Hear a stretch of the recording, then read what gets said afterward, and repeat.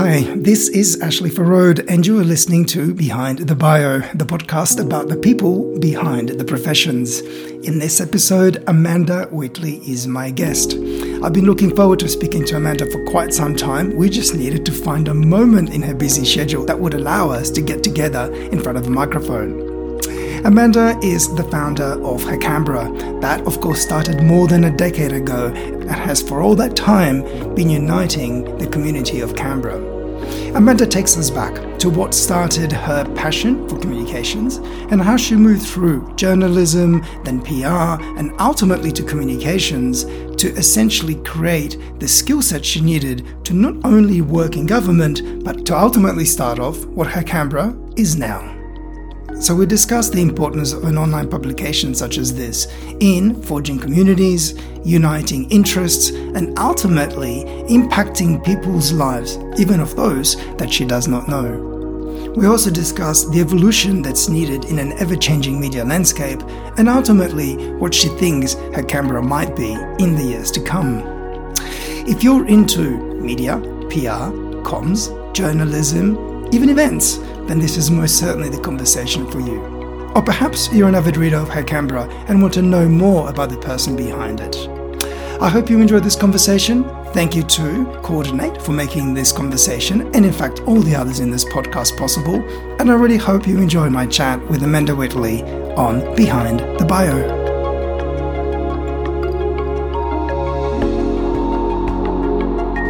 Hi Amanda, how are you going? I'm good. Has this not been in the making for like a month?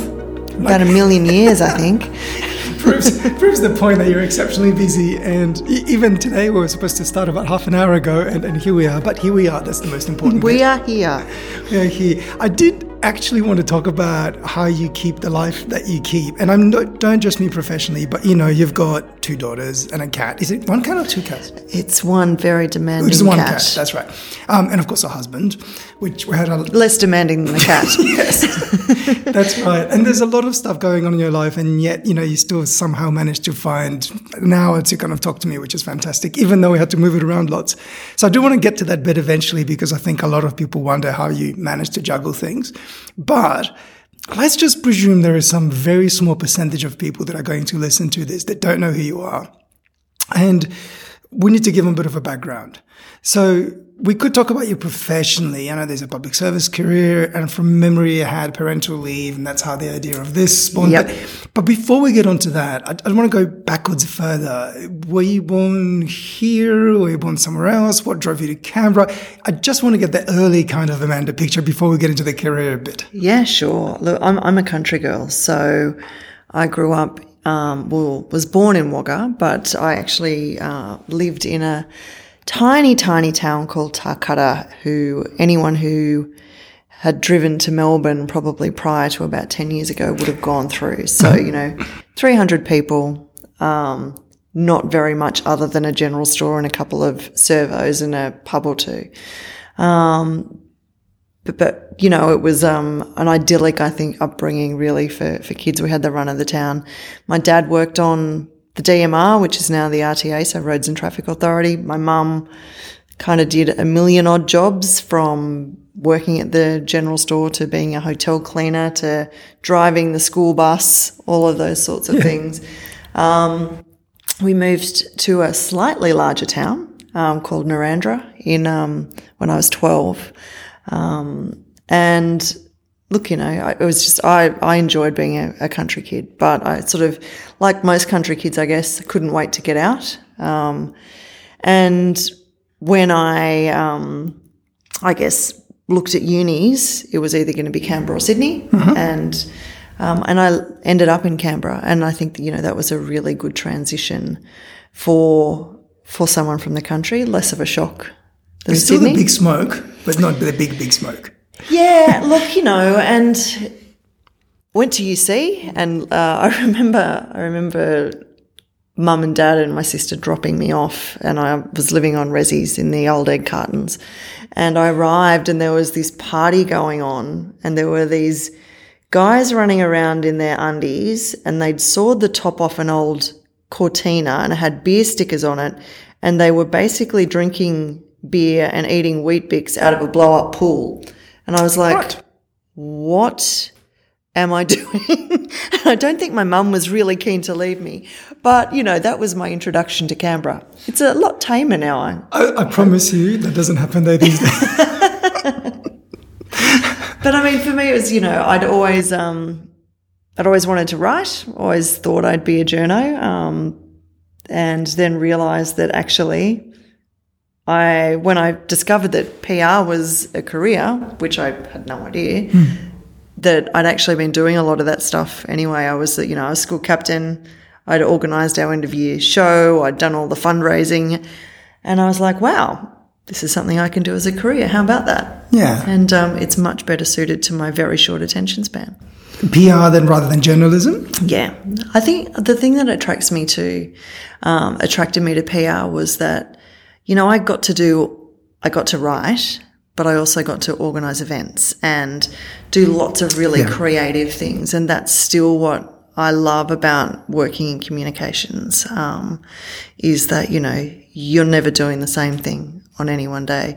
And as you can see from the twists and turns this interview's taken so far, I have a very tangential brain. So, it suits me to not be sort of focused on one straight line for too long. Yeah. But the interesting thing is, and I'm sure we'll go through this in a moment, that if I think that of the things that you've been doing, it's most certainly, well, not in journalism, but most certainly in writing rather than PR. And a lot of the work that you've been doing in campaigns and governments, for example. I mean, yes, that is public relations as it's communications with the public, but not in the strict sense of PR, what we think of commercial PR, but rather more government communications. And communications leans closer probably to journalism, I would say, than PR. I could be completely wrong about this. No, you're absolutely right. And look, the amount of work that I've done strictly in the PR space is actually fairly limited. I mean, fast forwarding a couple of years after uni. So, I used to travel down to Sydney pretty much every holidays because I was obsessed with the idea of working for one of the magazines, and as I think so many girls that were interested in journo and comms at that time pretty much had the same dream. But I somehow ended up in the publicity department of ACP doing internships and realised that, that was, what I was really keen to do. Mm-hmm. I got to go to a couple of Dolly Covergirl parties and, for a small town girl, like that is like living my best life kind of stuff. So I managed to get myself out of uni, a job as a PR assistant in a fashion and beauty publicity agency. And we were doing, we had Yardley and Maybelline and Ray-Ban and all of this. And I freaking hated it so much. How come? What was the problem? Look, I probably didn't have the best boss in the world. And that was a valuable lesson in terms of the kind of boss I didn't want to be. But it was just, I don't know. I'm a pretty much no bullshit person. And I just found the entire industry was just so shallow and very judgmental, It was all about who was a size 6 and who had the labels and, and growing up in a small country town, like I'm pretty sure I pronounced it Versace rather than Versace and, I just didn't fit in. And I felt that very acutely. For the record, I didn't know how to pronounce Givenchy, which I'm probably still saying wrong for a very long time. I used to that in Bulgari. I kept on going, how do you pronounce that thing in the middle? But anyway, so you don't have to be from the country not to have problems with pronunciations, that's for sure. But, I understand what you mean. But also there could have been off the time a little bit too. I'm presuming PR as an industry has probably changed quite a fair bit. And we're talking about PR at that time, which we're talking 90s? Yeah, so that was 94. Yeah. That particular time, that particular industry, I could definitely imagine you would have been exposed to some stuff that by now standards probably seems rather shallow and... Yeah, look, I mean, I certainly learnt a lot, both good and bad, from that job. And, I guess it taught me what I didn't want to do, probably, which was really quite a shock for me since I'd been so focused on that for so long. But it was kind of about... I think I've been in the job for nearly a year when my dad was diagnosed with multiple sclerosis. So I guess that kind of, I started to think, maybe I should be closer to my family again. So I actually applied for a marketing assistant job with Riverina Citrus Marketing, which was an organisation formed under the Marketing of Primary Products Act, and that was funded by grower levies for however much citrus they grew. Totally different to very fashion industry PR and corporate. But, I went there and I felt valued for what I knew, and the people were nice. And I think most of all, I just liked being able to walk into the pub on a Friday afternoon and say hello to people that I knew who would have a chat to you, rather than, my experience in Sydney, which was obviously, it's a massive anonymous city that it's really, really hard to meet people. And so I'd really missed that country, sort of, I guess, hospitality. The connection and community that exists. Yeah, absolutely. Often people say that just because you stick a lot of people together, actually you can feel more alone in that than anything else, because if you don't have the community, or at least a network around that, and in fact, if the size of a place prevents you from having a close network because your friends are out on the other side, which means you don't see them as often, all that kind of jazz, it actually makes people a lot more lonely than, say, for example, people who don't have as much choice in the people they pick to be friends, because, there's a small population, but it's so much easier to see them, and therefore you do become closer to those around you. So it makes perfect sense. Yeah. And so I guess that was when I sort of first started really broadening my focus from PR to what became, I guess, more general comms. It was a really fascinating role, because I can still talk to you quite a bit about microjet irrigation and all of that sort of thing. But another podcast, perhaps. It was unlike anything I'd done before. And, one of the things I love learning new stuff. Google was made for my brain. I like learning and knowing stuff. But it was also, it was a job that just gave me a huge opportunity. So, after about a year in, the then executive officer, left, and, the committee that governed it said, hey, while we recruit for someone else, can you kind of step up? And I was 22, I think. So it was, a organisation of 5 people responsible to, 450 mostly male, mostly Italian citrus growers, who quite rightly, looking back, looked at me and were like, what the hell does she know or anything? But, my 22-year-old self went, sure, I'll give it a go. And they never did replace me until I decided it was time to go 5 years later. But, in that time, I had so many incredible experiences. I represented the industry at Parliament House. I, ran nationwide citrus marketing campaigns. We had Pauline Hanson in town once lobbying against the import of frozen concentrated orange juice. It was just she didn't like it, yes. It was just so far out of my comfort zone. But I just, I always sort of say, bite off more than you think you can chew, and chew like crazy. And so that's what I did. And it was honestly probably the biggest learning experience of my career. So that must have been all that experience that ultimately allowed you to then work in government ACT, right? Yes. So am I right that at some point was it the internship that you did with Mamma Mia? So I spent, when I'd finished with Citrus, I came and I got a job with the Federal Department of Employment and Workplace Relations and Small Business. Yep. I stayed with that department in its various iterations for a good 10 years. When I was pregnant with Sophia, who's our youngest, when I was 25 weeks, I had to go into hospital on bed rest. And that is where I stayed until she was born at 30 weeks, 6 weeks later. And then she was in hospital for 10 weeks after that. She developed chronic lung disease. When she came out, they were just like, well, A, she's not going to be very well for a couple of years, and B, you can't even think about going back to work because she can't do childcare. Right. Because, any parent with a small child or a toddler that's got kids in childcare know just how horrible that is, that first sort of year, first winter. So, put a child with not great lungs in that situation, and it's a recipe for disaster. So I sort of found myself, you know, on extended parental leave. I wouldn't say bored because, you know, it was more I was isolated. And, you know, for someone who loves being around people, that was really, really hard.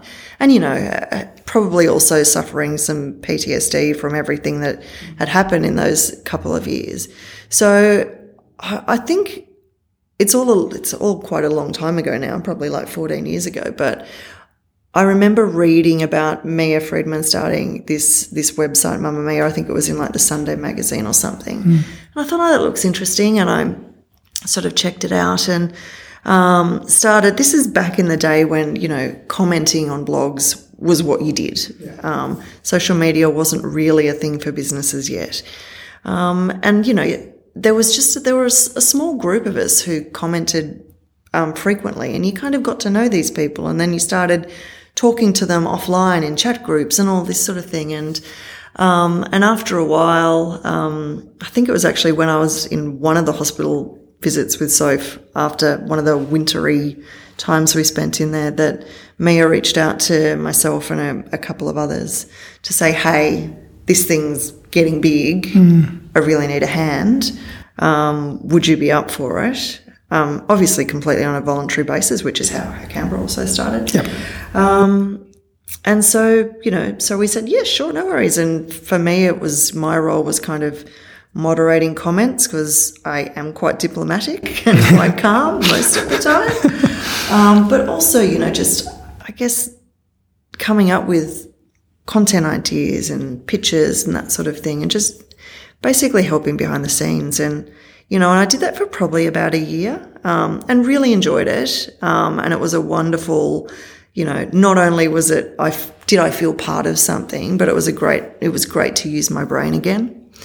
But at the end of the day, you know, when it became bigger, and, you know, Mamamia used to court controversy probably more than it does now, you know, it caused me so much anxiety. And, you know, and I felt that I couldn't be away from my computer because something might happen that I'd have to, you know, hose down. And I thought, oh, you know, what am I doing? You know, I'm not getting paid for this. I need to just take a step back from my own kind of sanity. And I kind of just stepped right away from anything to do with blogging, and I guess got back into life a bit. But it gave you such a brilliant view of exactly the side of media that was just beginning to grow then. And interestingly, if I'm right, Mia Freedman worked in female fashion magazines for quite some time. Yeah. That's what her background was, which, in fact, the whole Mamamia movement and what it stands for right now is the exact counter to that. Yes. And it's interesting because your kind of reference to PR industry in the mid-90s around, you know, how it kind of portrayed things and what it was all about is exactly the reason she probably left that scene as well. So you both had that view, and then perhaps working on something that was the very beginning of essentially a very different movement in media, mostly in digital and social, but look where it is now. Look, I mean, the thing about Mia and her husband Jason, who, you know, he's a brilliant businessman.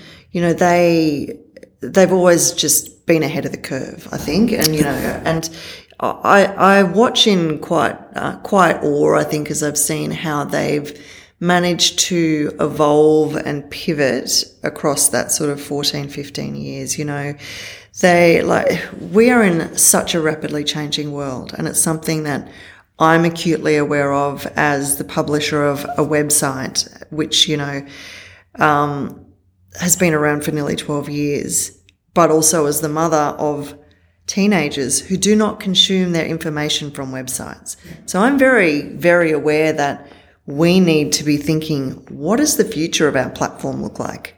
Because if our future readers aren't reading websites, then how do we repackage ourselves and reinvent ourselves to still be relevant, you know, when they're, you know, in the next 10 years? So I've really admired how Mamamia has gone, all right, we've got a website, but hey, let's branch out into podcasts. Let's look at, Mia has a lady startup lounge, which is all about, developing female entrepreneurs.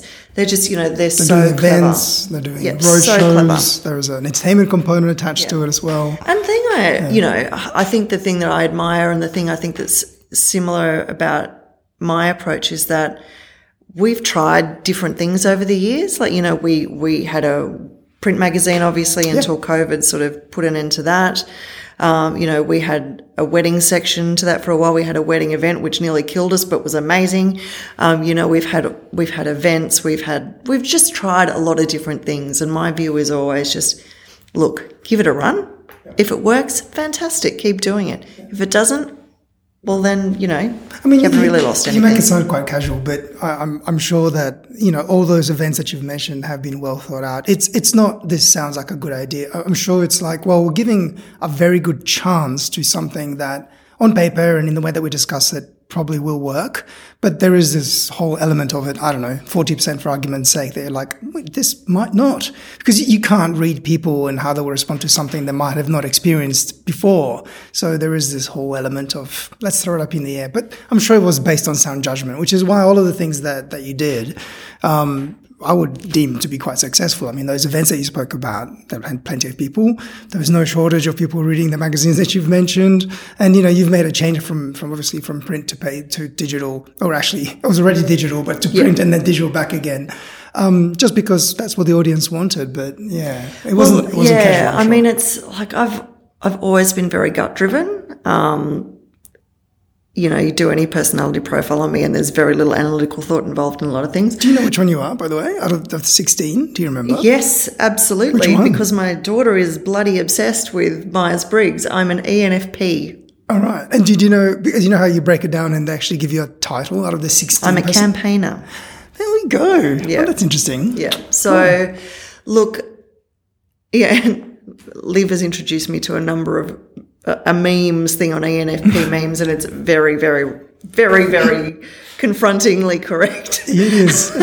But look, I guess that's like, I'm very much a feeler and I'm intuitive, and that's something that I've had to learn to manage in myself as I've got older, because I know that I'm very impulsive. And, that was when I had the idea for Her Canberra.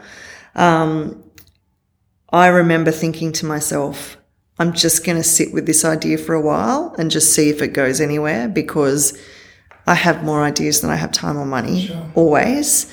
And that was the one time that it just, it did not go away. It kept getting bigger and bigger and bigger and bigger until I, wrote it down on a double-sided A4 piece of paper and took my husband out to dinner and said, I've got an idea.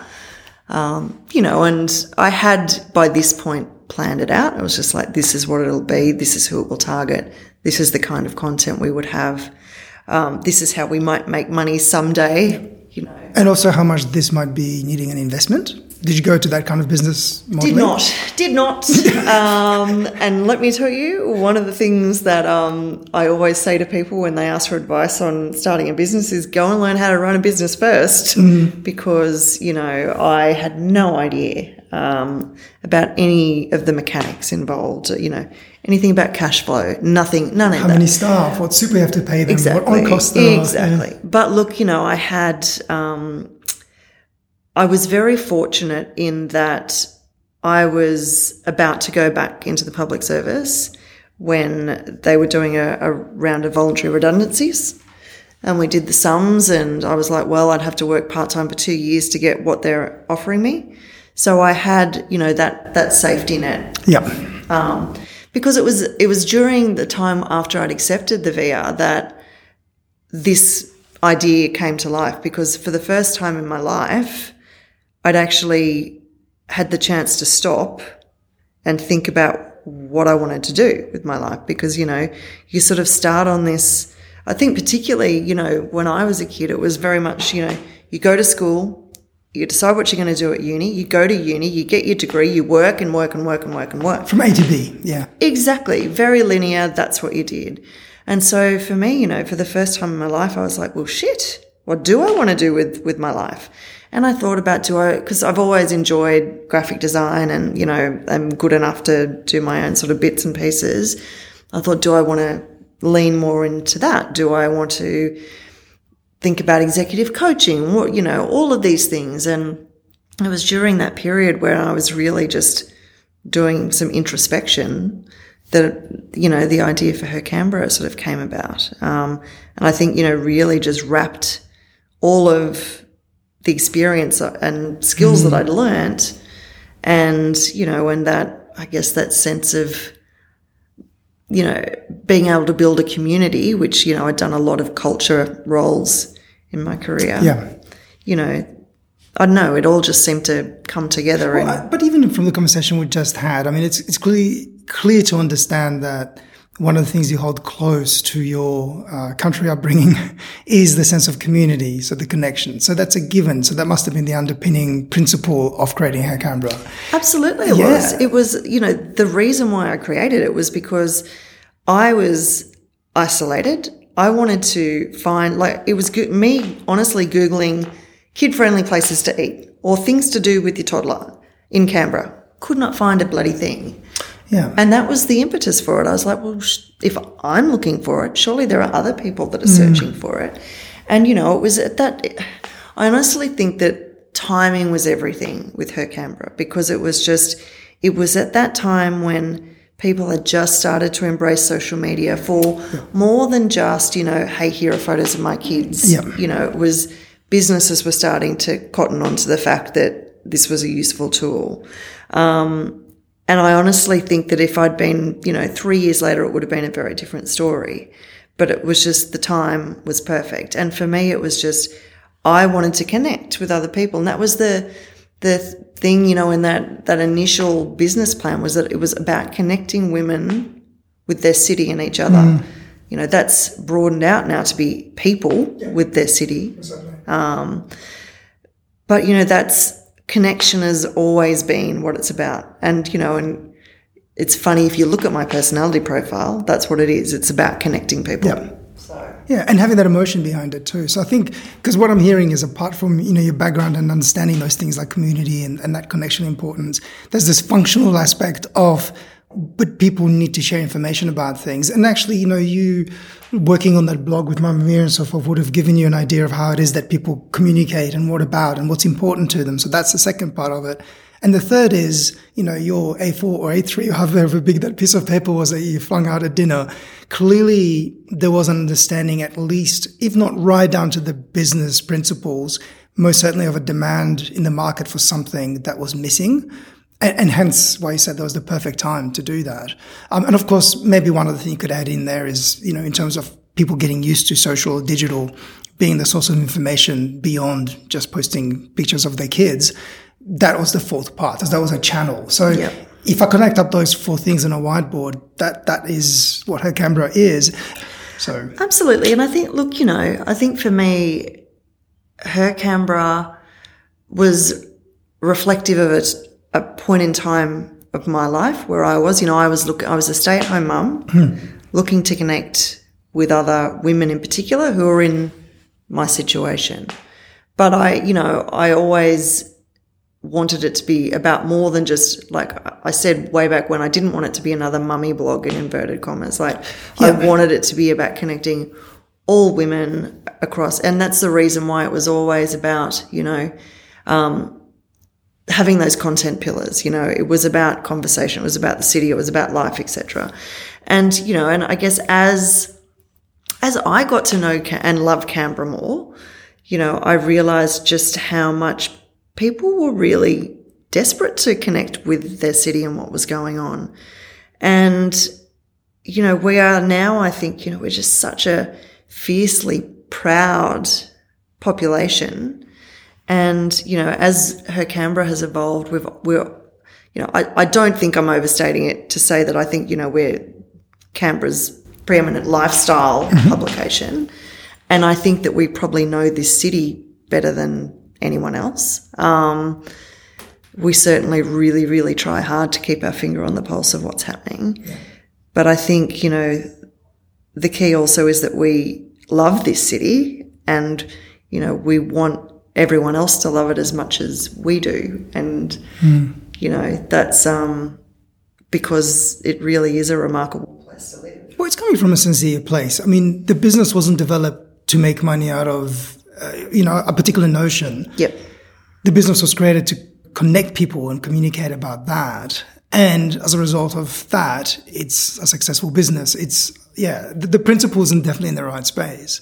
Look, digital media is incredibly hard to monetize, particularly if you're trying to do that in a very authentic way. But, you know, again, you know, I've been very privileged that I haven't had to focus on making bazillion dollars, you know.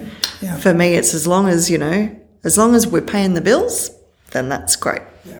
Speaking not so much of bills, but your work, during, I think, COVID, you went back into the ACT government to assist with the COVID information rollout and so on. Am I allowed to talk about this, or will I get... Okay. Absolutely. I don't know if this was secretive or not. Government officials will break down... Tell you, but they don't have to kill you. Yeah, that's exactly it.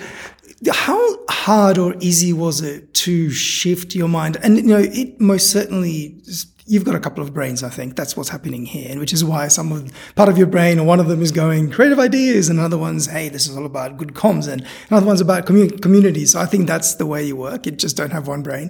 But how hard or easy was it to switch out of, you know, years of work at HerCamera with very much the angle that talks about lifestyle, community, all those things, into something that's for the community, but very serious, quite timely, probably very controlled, because everybody was hanging off every single word of advice that was given out. There's probably a lot of pressure in that too. Not that there wouldn't be in HerCamera either. Was it hard or easy enough to switch between one and the other, and then move back into HerCamera when that finished? Look, so having worked in federal government for so long, I actually started blogging and doing that sort of thing as a way to rediscover my style, because I'd just become so good at writing briefs and proposals and that sort of thing that I'd forgotten how to be creative. But, you know, I retained that ability to communicate at a very, you know, in a very structured corporate way. The adjustment, I think, you know, is on two levels. So, I mean, obviously the emotional change or decision to have to leave the business to save the business and go into that role was a really hard one, but necessary. But in terms of the work, look, you know, I switched gears relatively easily, I think, because, you know, the underpinning principles are the same, right?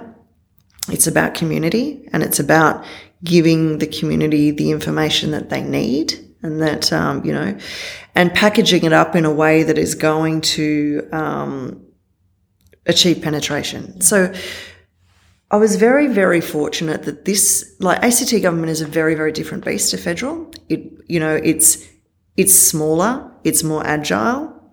You can see the impact of your work immediately, which I personally really enjoy.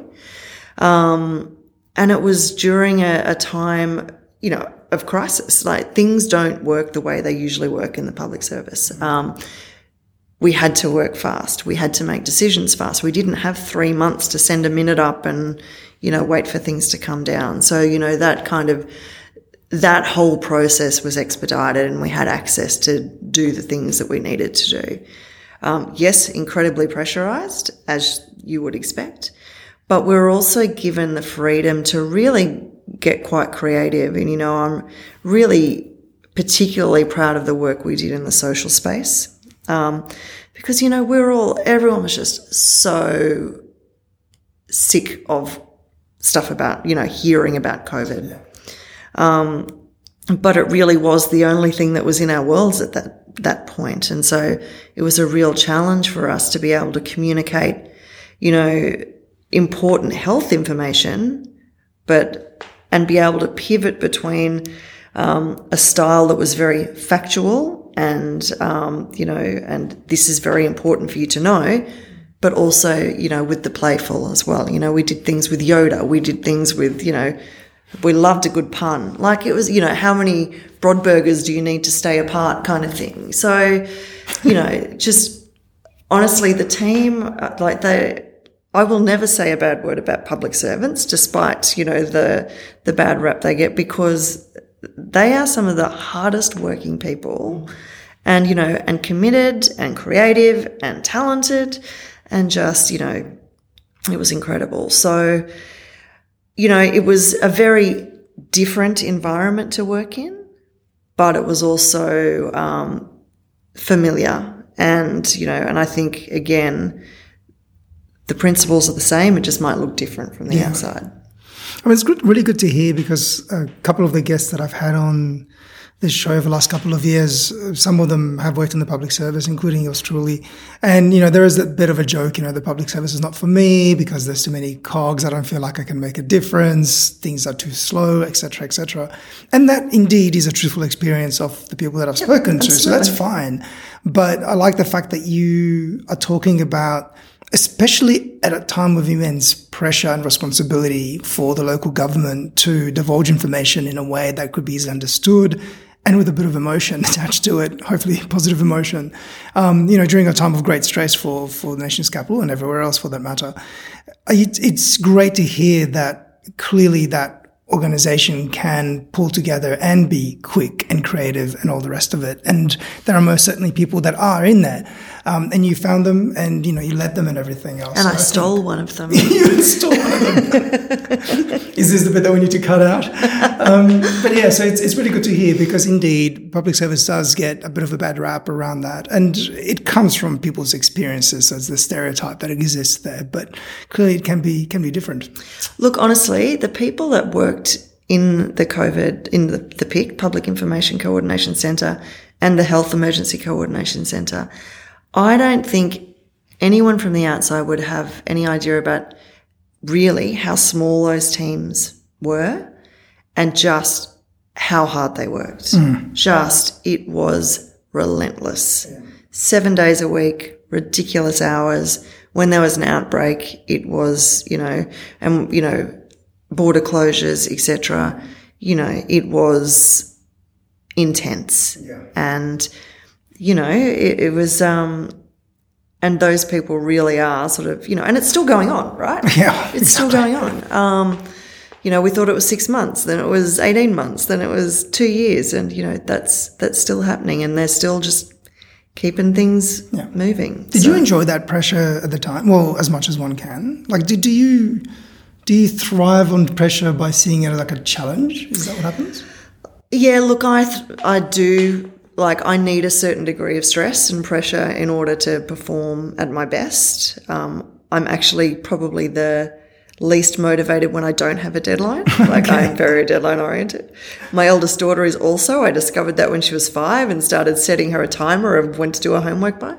Doesn't work quite as well when she's 16. But yeah, look, I mean, I enjoyed it. It's just like, I think 12 months in that kind of role is really all any human can do, just, you know, because it is just so relentless and you just burn out. But look, I enjoyed it. What I particularly enjoyed was feeling like I was part of the bigger picture. You know, it was the thing that I enjoyed the most was being able to work sort of directly with the Chief Health Officer and her people to go, all right, what's the big picture look like?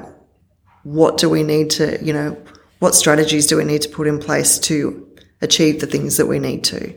You know, that's where I operate best. I'm far better, I think, at strategy than just being tasked with things.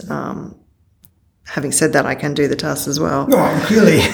Well, you've got to deliver. It's not just setting goals and telling other people to achieve them. I mean, it's funny because just before we start off with this podcast, you and I were talking about deadlines and we're kind of getting frustrated about somebody technically not meeting them. And I know exactly where we're coming from because it's perfectly understandable. But you and I are like, well, come on, can we do it now? Can it be this idea of not actually having a set deadline, but rather a loose one clearly annoys you and I on a personal level. I've realized that when we were talking I love before. a good project plan. Yeah. I love a good project plan. But, it's that's the way I'm built, and that's what I like, and that's what I respond to. So, and with Hair Canberra, I can ask this question two ways. I'm wondering whether, in hindsight, if you were building the business again from beginning, would you have done anything different? Or the way I could ask that question is rather, is there something about the evolution of Hair Canberra that really surprised you that you didn't foresee when you first started it up? That was essentially a challenge. Look, there've been numerous challenges along the way, and I think the hardest ones have been to do with, sort of business stuff and people stuff, which are inevitable in no matter what you do. Which happened to be the two things you didn't have on that A4. Yeah, yes, exactly. Look, I think in terms of the actual business, the thing that probably, I've never been a 5-year plan person. I'm just not, that's not how I roll. And so I think, I love that agility. I remember acutely, I think it was, must have been in 2013, I did the first ever sort of, 5 new places to eat articles. And it was purely because I think there was there was a place opening at the Kingston Foreshore, and I think it was the new Acton, the Acton, West Side Acton Park, and a couple of other things. And I thought, I'll just bung them all together and pop up an article. And this thing went bananas. And I remember thinking, okay. People want this. I'm onto something here. And, so I guess that Her Canberra becoming really sort of Canberra's lifestyle Bible was a really lovely surprise, but in hindsight, probably not that surprising given my interests, because I love food, and I love discovering things, but it wasn't a conscious thought from me that, I never had a goal of, I want Her Canberra to be the ultimate guide to Canberra. The things that have been hard have, just been navigating, it's a churn, right? It's relentless that you've got to make enough money to pay the bills. And just particularly in digital media, just as we talked about earlier, just nothing stands still, right? When the first few years after Her Canberra kind of really hit its stride, I was getting so many bookings for digital banners, right? And that was probably the bulk of our income. And this was at a time when there was a real pushback against sponsored editorials, which is hard to believe now because, after 10 years, it's just an accepted part of the landscape. Influencers getting paid to influence. Yeah, that's what that is. But, then programmatic advertising comes along and all of a sudden you're not getting any bookings for banner ads. And so you've got to constantly reinvent yourself and think, okay, all right, well, that sort of revenue pipeline has really dropped. How do I now make that up? So it's that constant reinvention and just the stress of just being a business owner who has employees, because you're very conscious that it's not just about you. Whereas, when it was just me, as long as I had enough money to buy the groceries and pay the kids' school fees and all that sort of thing, it was fine. But, the moment that it becomes about more than you, that's the stuff that keeps you up at night. Yeah.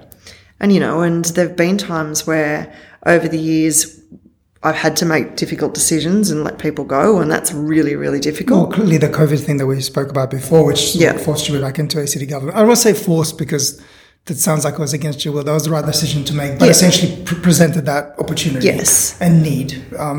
But clearly that affected a lot of businesses, including this one. So that's, nothing you could have foreseen, really. No.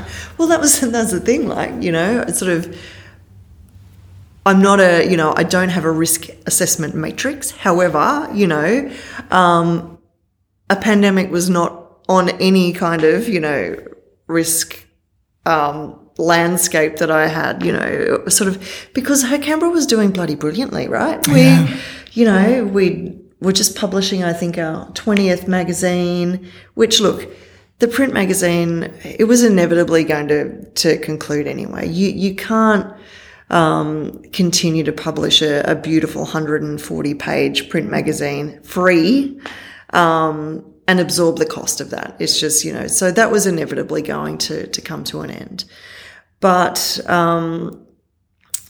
we were really doing very well. And then literally within the space of, I think, 72 hours, we, I think, lost something like $40,000 worth of forward bookings. We couldn't do events anymore. Yeah. We, our pipeline had dried up. We had, were about to go to print with a magazine that we then had nowhere to distribute through. It was just, it all ground to a very, screeching halt. And I just remember, sitting down with my husband, who is very sensible and very good at business, and looking at the numbers, and I was like, how are we going to do this? And that's why. With the added pressure of knowing that you've got people you employ and the pain of trying to figure out what to do. And this was before, it seems so long ago now, but this was before they'd announced anything about JobKeeper or anything like that. And look, and JobKeeper certainly helped to a certain degree, but it doesn't cover everything. And when you're a business that's dependent on hospitality, tourism, event income, all the things that there's get hit by nothing, this. there's no income. So you can't get blood out of a stone. And, that honestly, it was just nightmarish. It really was. And, and it was just kind of but as I've done with many times of adversity in my life, when Soph was born really early, other things, my attitude's always kind of just been, all right, well, what do I need to do to get through this? And so, you just do it. And, and we're all still doing it, right? Yeah. We're all still getting through this crazy pandemic world. Do you, how I spoke, you obviously mentioned that, you sat down with your husband, and I'm sure there was more than once to try to work these things out. Do you have other people, and I don't need to know who they are, but the way that you were talking about community and how important that is for people and what Her Canberra does in terms of connecting others, did you have others that you could reach out to, whether it's for advice or just emotional support or anything else like that? Or do you tend to take moments where you have to go through life's challenges, whether it's to do with health or business or whatever else, kind of to yourself and go, I have to work this out first? I'm just wondering whether you kind of tackle challenges yourself first before you go out to others, or do you immediately kind of go, I need a support network to get through it? Yeah, no, I'm a talker.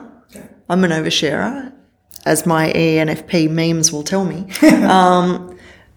Look, the Her Canberra team is incredibly close team. And, so pretty much from when things started to go pear-shaped, I was very, very honest with them. Because, look, they had to make some sacrifices as well. Obviously we had to let some people go, but, for the remaining staff, we needed them to also take a bit of a cut in terms of, what we were paying them. And that was even with JobKeeper. And they had to, when I said, hey, surprise, going to take a year out of the business so that you guys can stay. So here's a website, look after it. Because going back into the public service, it wasn't as if I could keep tinkering away at things. Oh, no. I'm well I had to step right away, very much arm's length. And they did incredibly. But the relationship that you've had, and still do, with the people that work here, you clearly had a humongous level of trust, right? Because, you've built this with others for a very long time, but the fact that you're all very close, I think probably would have helped you go, it's good. Whatever they do, I trust them wherever they take it. Well, it's theirs, it was theirs as well. It's never, the way that we work, it's never been about me sitting up the top and directing my minions to do things. This is a collective. This is our baby, not just mine. And, whenever I talk about Her Canberra, it's always a we, an our. And, Emma McDonald's been with me for now, 6 years. Laura Peppers, who is now back with us, has been with me since, 2015. B, who is now gallivanting around Europe somewhere for 6 months, she is. Has been with me for nearly as long. They've been part of the family for a really long time. And I know that they are utterly devoted to Her Canberra and to me, which is lovely. I mean, I always sort of say, look, it sounds incredibly, incredibly corny, but they really are like my sisters. And sometimes we don't see eye to eye, and that's fine, but we respect each other enormously and we trust each other. And, and they did a brilliant job. And, it was really important to me that they felt that they didn't need to come to me, that they could, they know the product. They knew what the community needs and wants. So, and they steered it through a really hard year in beautiful fashion. Yeah, and then here we are a couple of years later and onwards and onwards.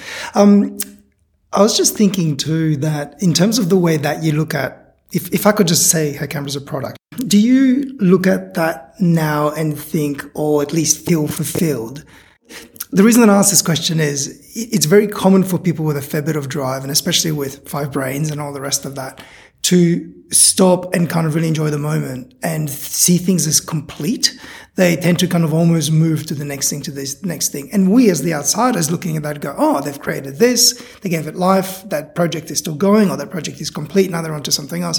I'm wondering, do you have those kind of chapters and things of completion in your way that you perceive this? Or is it just this thing that just keeps on going and see what's next and its evolution? And it's an interesting question because, right before COVID hit, I'd been thinking about what's next for me. I've been doing this for 10 years, now nearly 12. That's a bloody long time for me. Like, as I referenced before, short attention span. Hence, the amount of reinventions there have been over the years. So, B and I had actually been talking about, because she was planning to go to Europe in 2020. We all know how that went. And we talked about, all right, well, you go and do that. I'm going to think about what my next step looks like. Then you can come back and take a step up into, running the show. And by then I'll have figured out what I want to do with the rest of my life. As it turned out, I took the sabbatical. She stepped up anyway. Look, I don't see it as all wrapped up and, this is it, because I don't think you can in this world that we're living in the digital media space, because it's always moving. Maybe 5 years ago I could have said, well, I've got this great website and it's performing really well, and there you go, I'll be off now. But for me now, I sort of see, there's so many challenges, as we sort of talked about before. We've got this new generation coming through that consumes media in an entirely different way. And, we've recently employed 2 part-time final year UC students, go UC, who basically I said, look, I want to get onto TikTok. I'm a nearly 50-year-old woman. I don't think TikTok people want to see a nearly 50-year-old woman on there. I don't know. You go and do what you do on that. And, and it's been brilliant to see them take that and own it and, make the Her Canberra brand live there, because I'm conscious that it can't just be stuff that you take off the website and shove it on here. It's got to be a complete product, and it's got to work there. So I don't see this as a sort of a wrapped up journey. I see it as a journey that's going to continue, and it's going to morph, and, Her Canberra as a product, I think, will continue to change. I kind of think that there are probably some more changes in store, just in regard to, Her Canberra as currently a very gender specific led publication. I think that, our young people are teaching us a lot about how we see gender and the world. And I think that, that will inevitably lead to some changes for Her Canberra in that space. The key, I think, is to evolve the brand with the people who love it rather than, away from its sort of loyal restaurant audience. So I think, for me, that's going to be a future focus. But no, I never feel like it's done.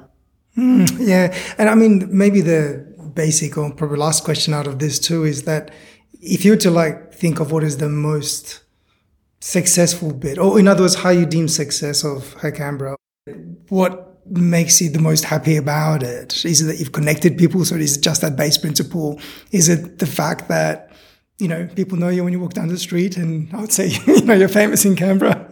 Is it the fact that you get to go to lots of restaurants and people care about the opinion that you have on that? Tell me, what is it that you think back to?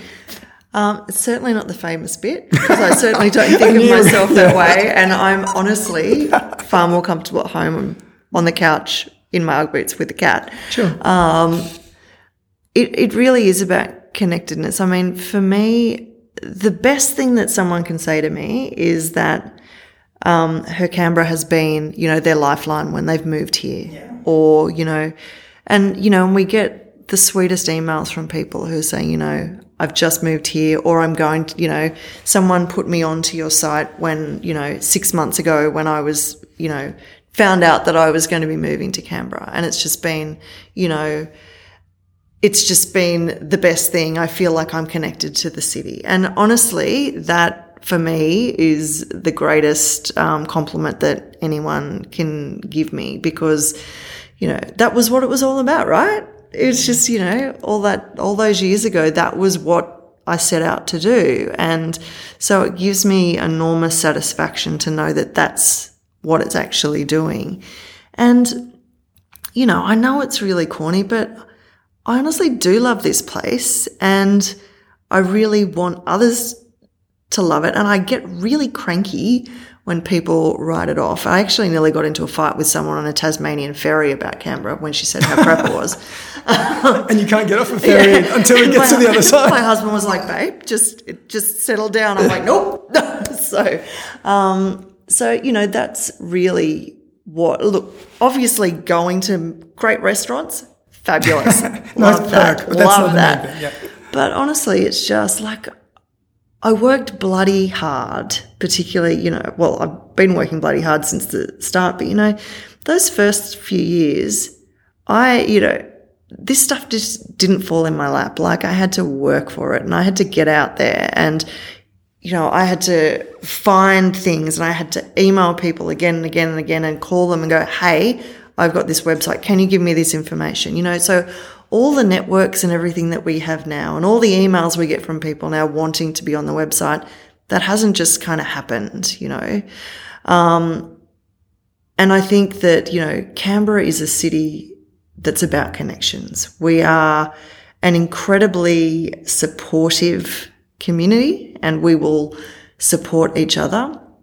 And, and the reason why Her Canberra works is because that's what we're like. We're a smallish city. We have each other's back. We see ourselves as Canberrans rather than someone that lives in Gungahlin or, we are Canberran, and that's inherently, how we see ourselves. So I guess even though, it's really hard to take a step back and take a look at what you've achieved objectively when you're still in it every day. You don't I'm still answering emails and putting things in, what's on stuff and answering the phone.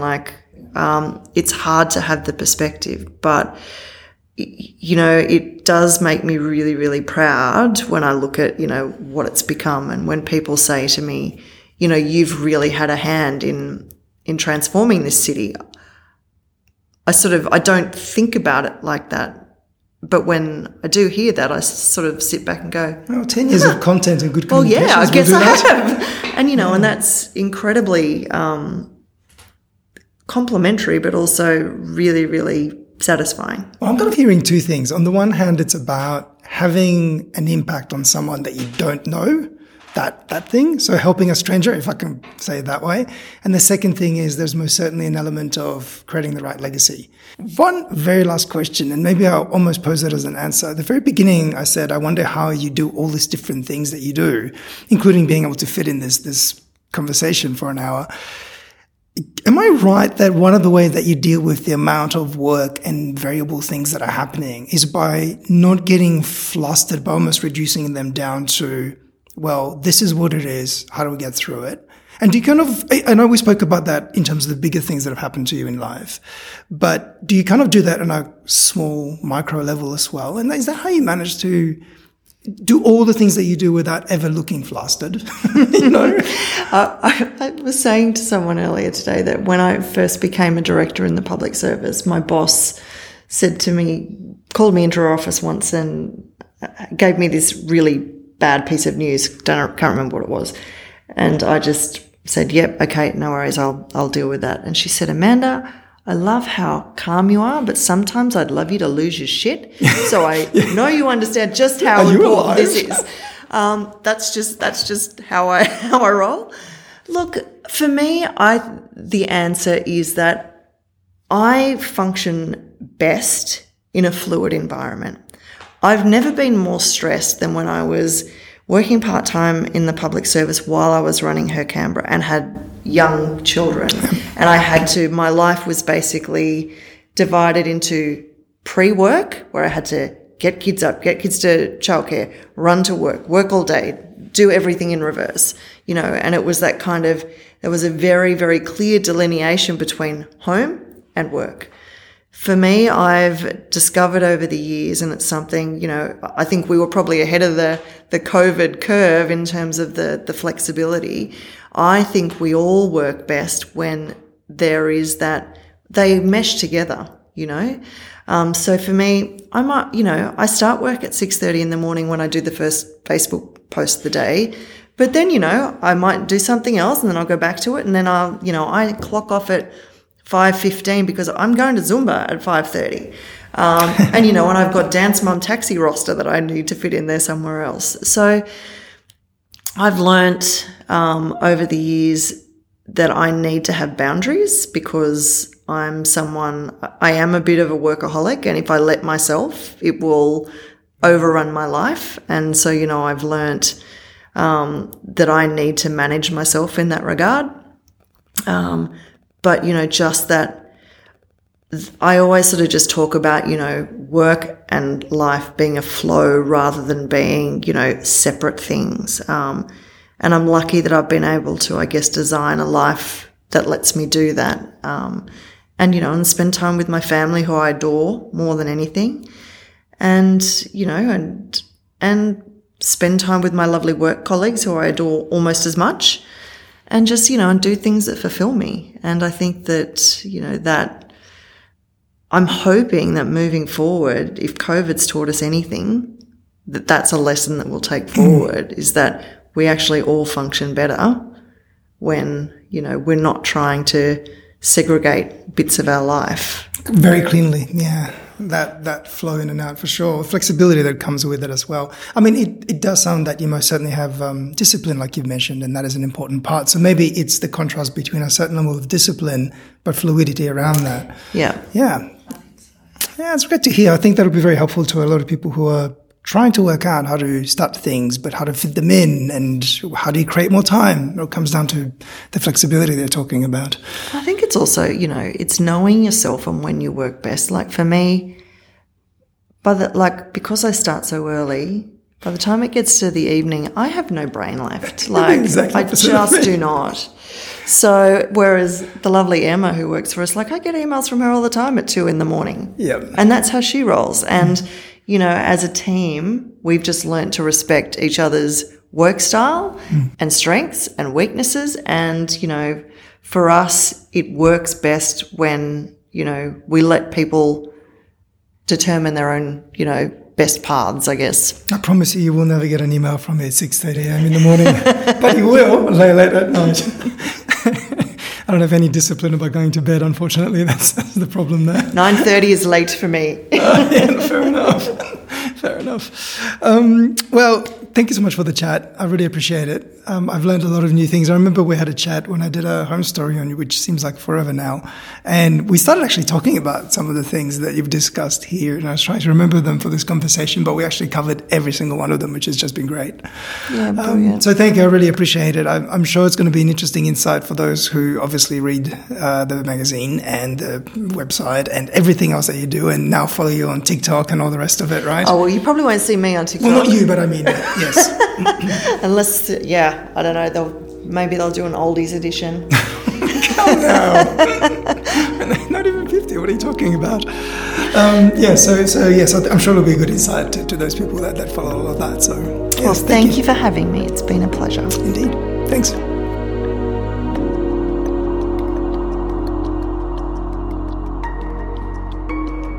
So there you have it. That was my conversation with Amanda Whitley on Behind the Bio. I hope you enjoyed an insight into her life. And ultimately, if you're reading any of the articles on her Canberra, you will probably get a greater feeling for where all of that desire to connect Canberrans together comes from.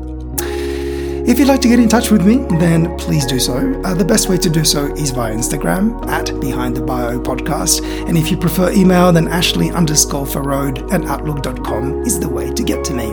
I really enjoy hearing from you all, so please don't be shy. And if you like this podcast and you think someone would enjoy it, then please let them know. This is how the information about this podcast spreads.